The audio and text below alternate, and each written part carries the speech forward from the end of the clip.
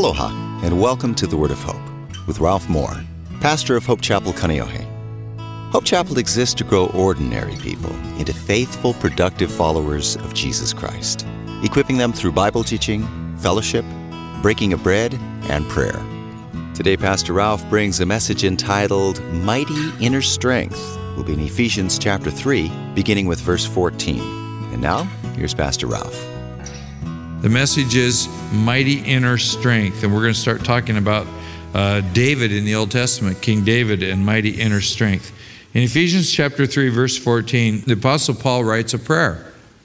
And he says, when I think of the wisdom and the scope of God's plan, which would be his plan to bring everybody back into relationship with him, I fall to my knees and I pray to the Father, the creator of everything in heaven and on earth. And I pray that from his glorious, unlimited resources, he will give you mighty inner strength through his Holy Spirit. He goes on with the rest of the prayer, and we'll read it in a moment. But I just want you to stop and think for a moment about who it is that we're praying to. You know, sometimes I think that we have this picture of God. Each one of us probably has a little different picture than the other. And sometimes the picture that we have of God is something that we picked up in a book someplace. It's something maybe we got in the funny papers. You know, maybe God to you is an old man in the sky with a big long gray beard. The Bible says that no one has ever seen God, and it says that no one can see God and live. And in fact, there are a couple of people who had great favor with God, and God all but showed himself to them. And one of them was Elijah, and the Bible tells about how that Elijah couldn't stand to see the glory of God and survive it. And so the Lord let him be in a cave. And you know, there's this thing, the technical word is anthropomorphism, which means that you make God into a big man. And oftentimes the Bible speaks metaphorically, and it'll say things like, oh, the hand of God. But does that mean that God has a hand? I really don't think so. The Bible says that he is a spirit, and those who worship him must worship in spirit and truth. But the Bible metaphorically says God covered with his hand the cave, and then after he passed by, he allowed Elijah to see the glory that lingered after he passed by. Wow, what's that all about?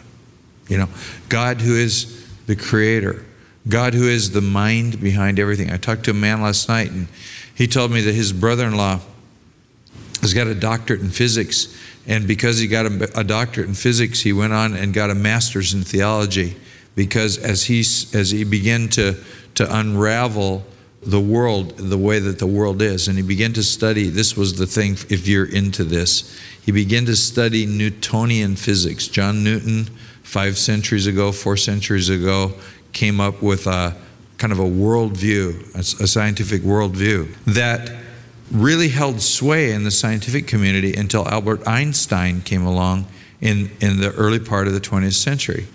And the truth is, most of us live with a view of the world that's Newtonian. It's old, it's obsolete. And as this man began a Christian man, began to study what science is saying about the universe and how it was formed and the history of the universe, and he's studying his Bible alongside of it, he's going, oh my gosh, the parallels are here. And it drove a physicist to go get a degree in theology. The wonders of God who created the universe.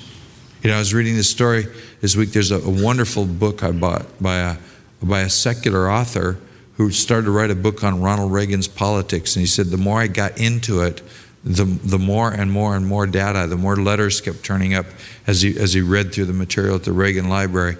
And I began to realize what a powerfully committed Christian this man was, and how he would describe himself as a born-again Christian, and he would continue to correspond with Christians from his past and write about God.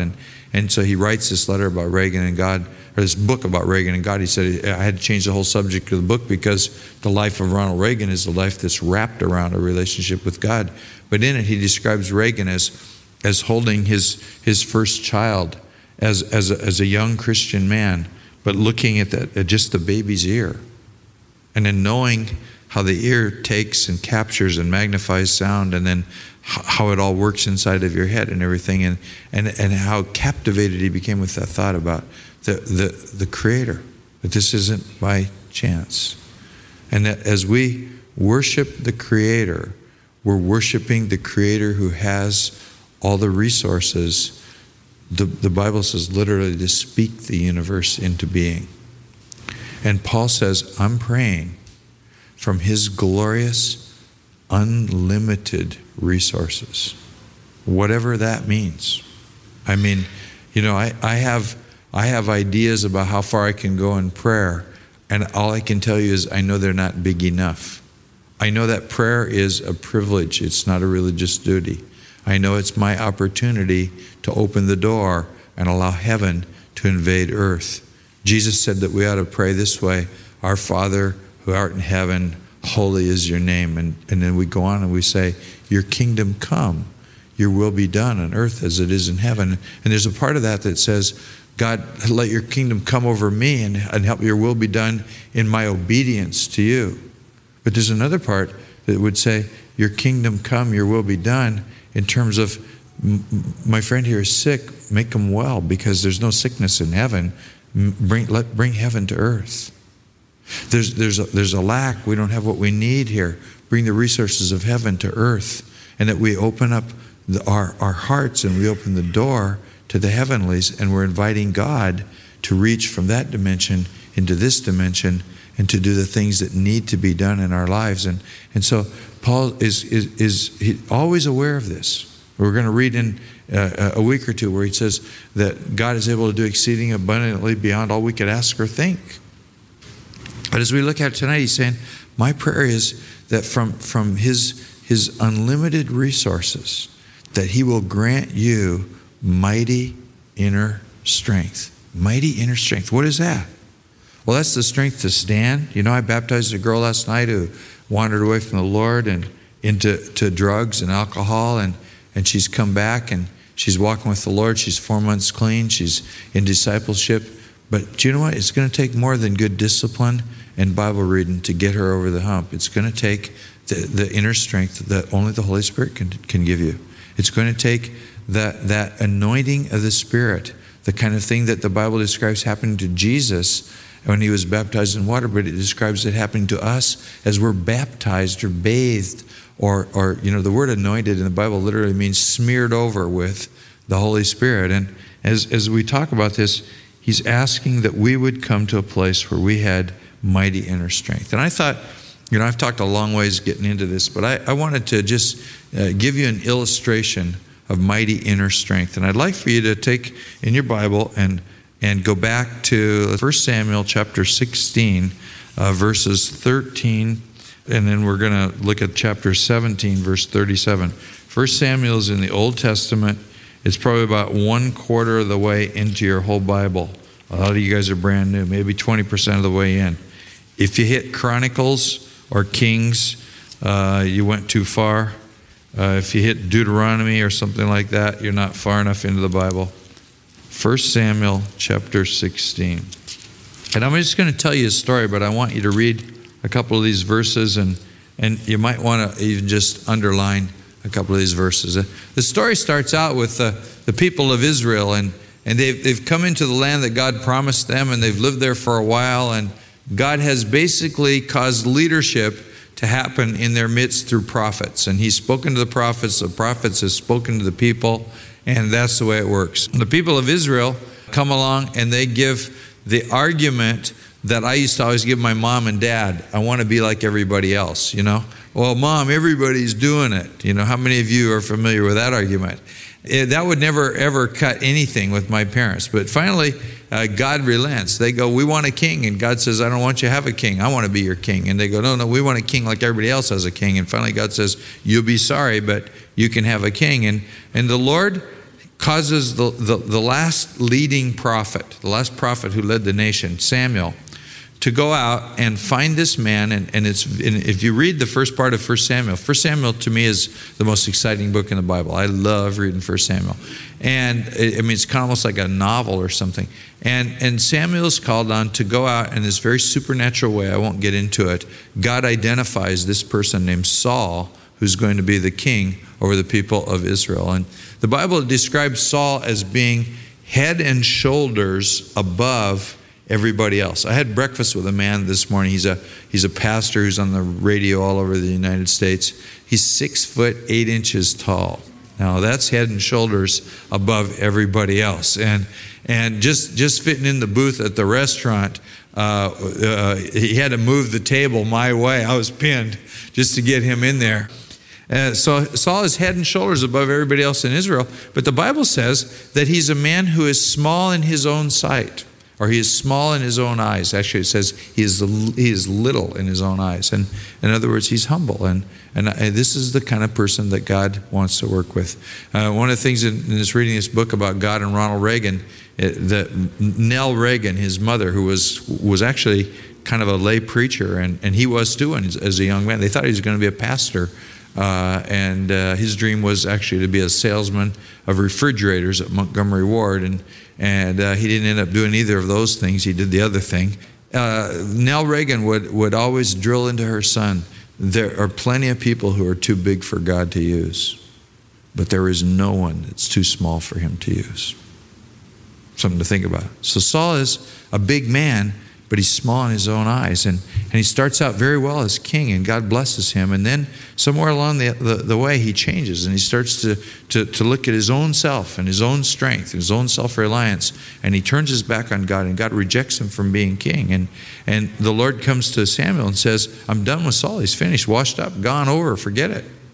And he says, I want you to go over here to the house of this guy named Jesse in this town called Bethlehem.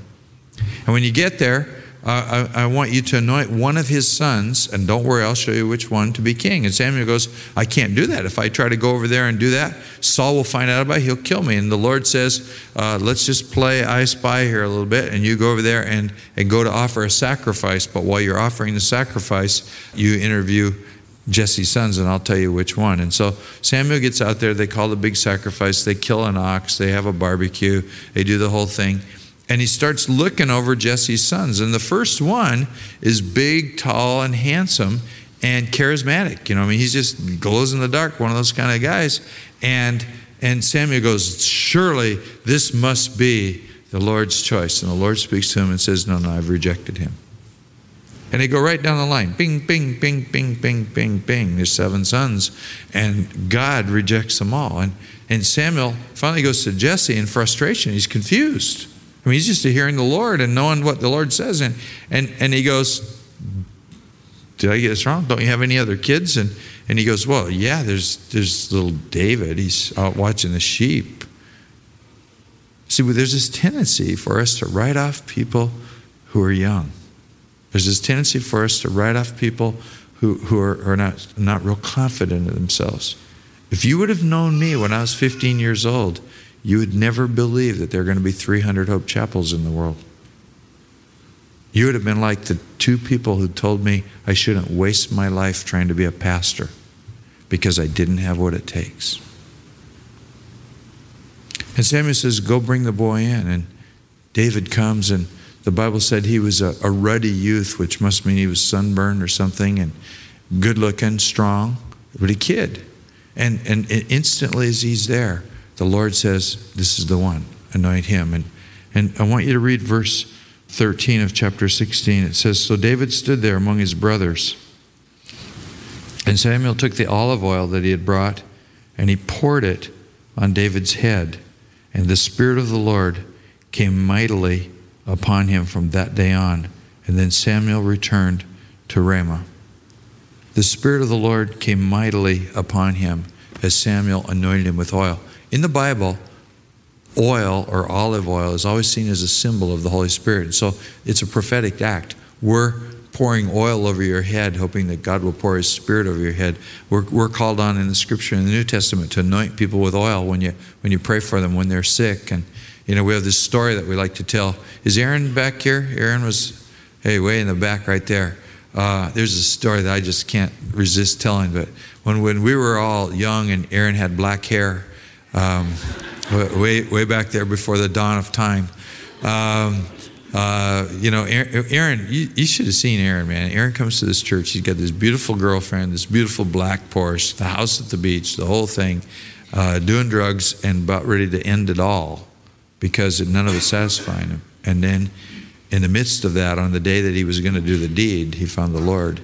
And the Lord just changed his heart. But this guy got turned on to Jesus. And once there was somebody in our church that was sick, and they wanted to pray for him, and we always kept a bottle of olive oil around someplace, and we couldn't find it. And so Aaron went out in the parking lot and popped the lid of a Volkswagen, got the dipstick out, and comes in with some oil, smears it on their forehead, and they prayed for him. And you know, you just got to think this whole thing here, they dumped the oil all over his head, and that person was really lucky that Aaron hadn't read this scripture. But it says that the Spirit of the Lord came mighty upon him that day, and then we go on to the story, and it kind of fast forwards a little bit, and the Spirit of the Lord has left King Saul, and he's depressed and anxious all the time, and he calls for somebody that can play music. And so they send David in to play music, and David plays the harp, and it calms him down. But David's just sort of an employee around the place, and David's back and forth in and out of his father's house. And then later on, the people of Israel are out arrayed on the hillside someplace against the Philistines, which we would call Palestinians today. They're fighting over the same land. And as they're out there, the soldiers of Israel are terrified because the Philistines have a man that we see identified in the Bible by one of the soldiers as a giant. Now, the word giant is relative. How many of you are familiar with that jolly green fellow on the bean can, you know? Ho, ho, ho, remember? Jolly green giant. And he looks about 900 feet tall.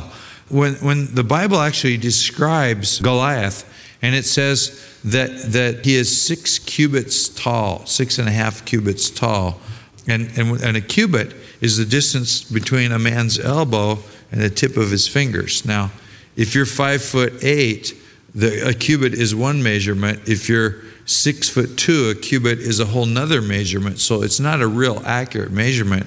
We're not really sure how tall Goliath is. But if you took an average guy and you did this 6 times, what you're getting is Shaquille O'Neal out of the thing. When we say giant here, we're not talking about something that's otherworldly or Never Neverland. We're talking about something that's genetically possible. The Bible says that he had 4 brothers that were as big as he was.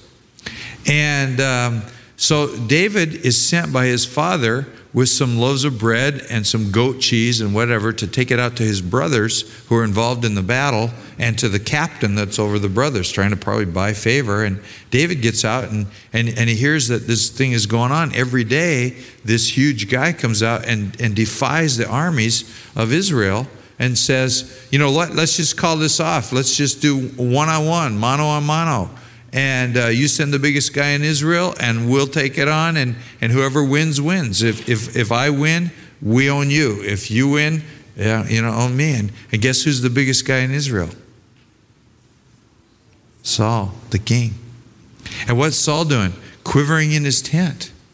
And this kid David comes up and he hears this guy out there yelling and hollering. He goes, "What's that?" And they tell him what it is. And he goes, well, what in the world is going on here that we're letting this foolish pagan rail against the armies of the living God? Now you're talking about mighty inner strength here. Yeah, anointed with the Spirit. Something changes inside of you. Your character changes. Your whole paradigm changes in terms of life. Courage begins to replace fear, and something overtakes you that's solid and good and valuable, and you're willing to take risks, and that's what faith is all about. Putting yourself in positions where if God didn't come through, you'd be in trouble, but He will come through. And so David goes, "Why are we allowing this to go on?" And then somebody tells them what a mess it is and how everybody's terrified, and how if somebody were to take the guy out, they would get the king's daughter in marriage. Their family would pay no taxes and they'd be made wealthy. And David goes, "Now tell me that again."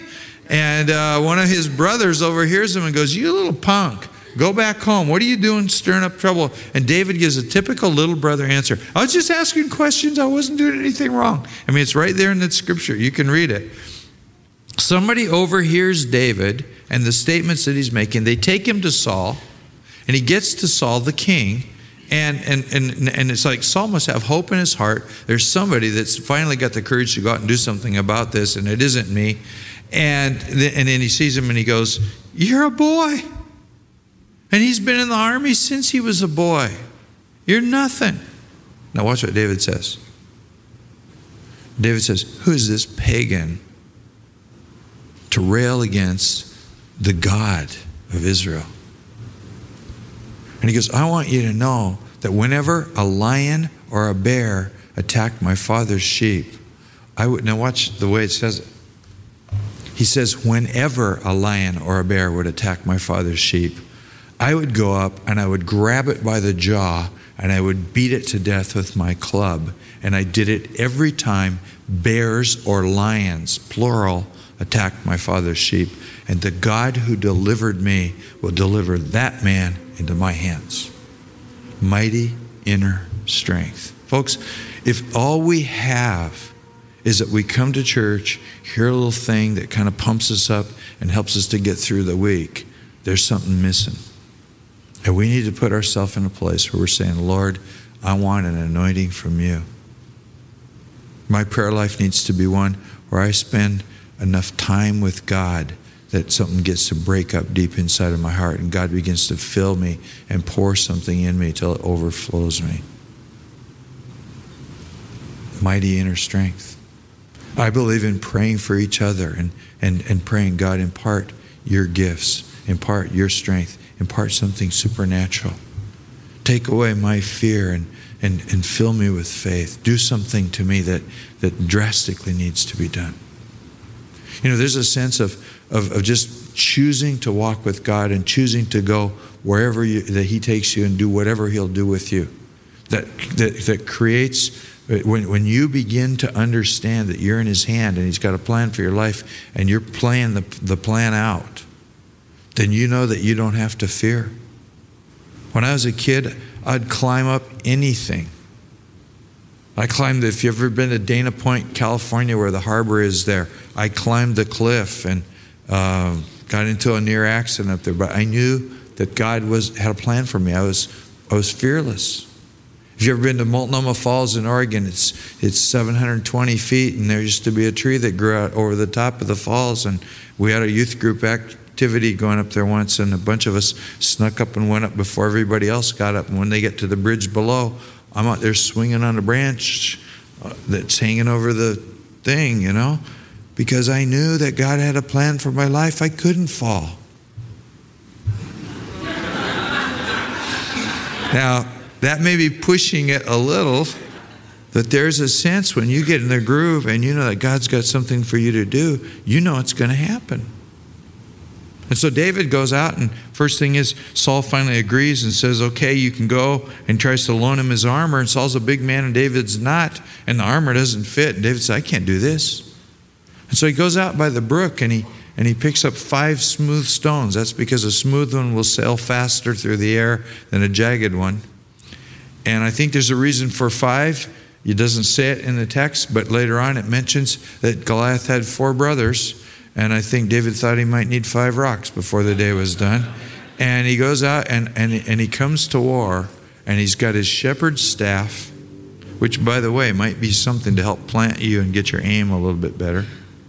And he's got this sling, which is not one of these deals, but it's 2 thongs of leather, one that you got tied to your wrist, the other that you're holding in your hand, and it's got a little pocket, and you put a rock in the thing, and you start to get that thing zinging around really good, and just at the right moment, you let go. And this giant of a man, Goliath, comes out, and he sees David and says, what am I, a dog, that you send children out to war with me? And he goes, this day, I'm going to feed your body to the birds of the air. And David says, no. The God of Israel, the God of Abraham, the God of Isaac is going to deliver me into your hand. And today, I'm going to feed your body to the birds of the air. And Goliath gets a lesson in ballistics real fast. But it's real short because the Bible says the rock buried itself in the middle of his forehead. He fell to the ground. David runs up, pulls the man's sword out, cuts his head off with his own sword, drags the head back as a trophy, and leaves the body there to the birds of the air. This is a man that stands in the strength and the power and the might of the Lord. And he became the king of Israel. You've been listening to The Word of Hope with Ralph Moore, pastor of Hope Chapel, Kaneohe.